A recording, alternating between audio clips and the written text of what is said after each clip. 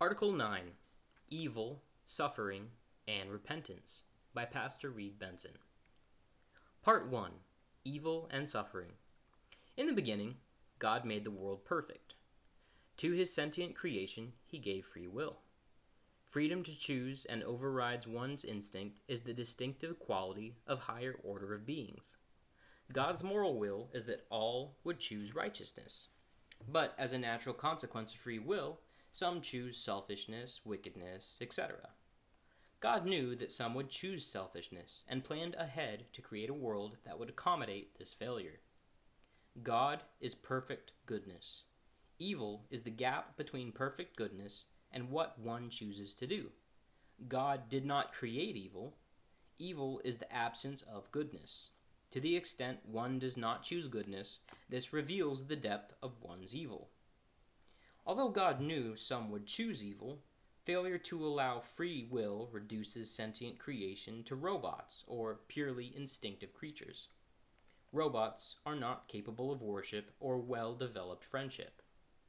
The reason God allows evil to continue is because it is unjust to clean up after those who choose evil.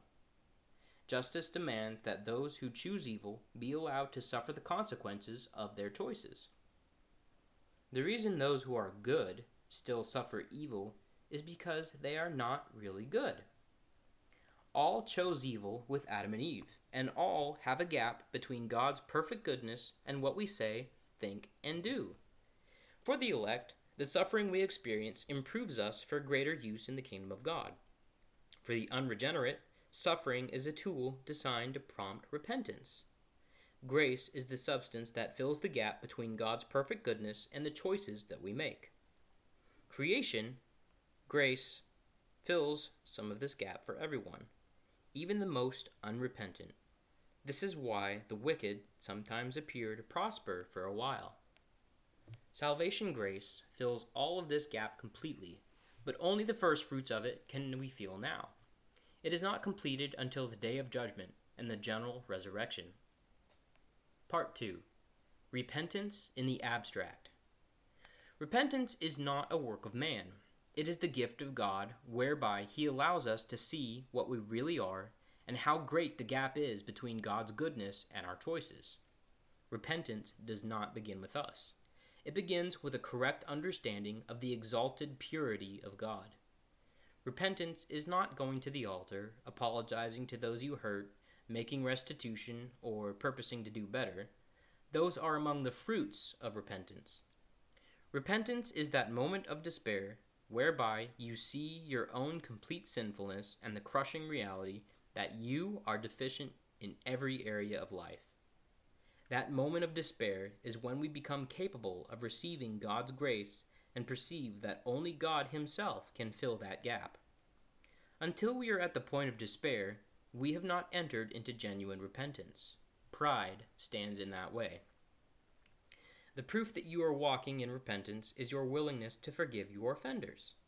When you see how great your own gap is, this is not so difficult. But as long as you're comparing gaps and taking false comfort in the notion that their gap is far greater than your own, forgiving your offenders is nearly impossible. When we reach the point of despair and cry out to God to fill the gap, God's grace will make us a new creature in Christ. We are granted the first fruits of the Spirit and have new resources that we can draw upon to leave behind our bad habits of the past. Yet, until the earthly house of this tabernacle is dissolved, death, and we get our house made without hands, our new glorified body, we will be lacking, and the gap is not closed. As long as you're comparing gaps and taking false comfort in the thought that the gap of others is greater than your own, forgiving your offenders is impossible. A wounded heart naturally wants to defend itself. This is wrong and contrary to the simple teachings of Jesus. When we don our armor, we build a hardened heart. By faith, we must do what is unnatural. Part 3. The 5 practical phases of repentance. Number 1.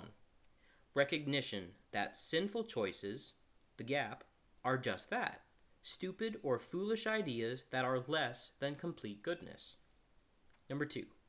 Admission of sin in my own life.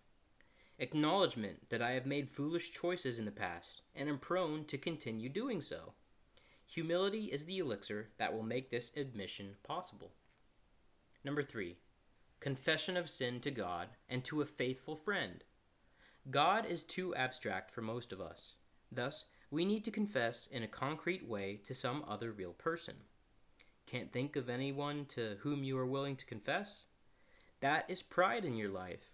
Until you kill your pride point blank, you are unlikely to confess, never enter true repentance, and never see the gap closed. Number 4.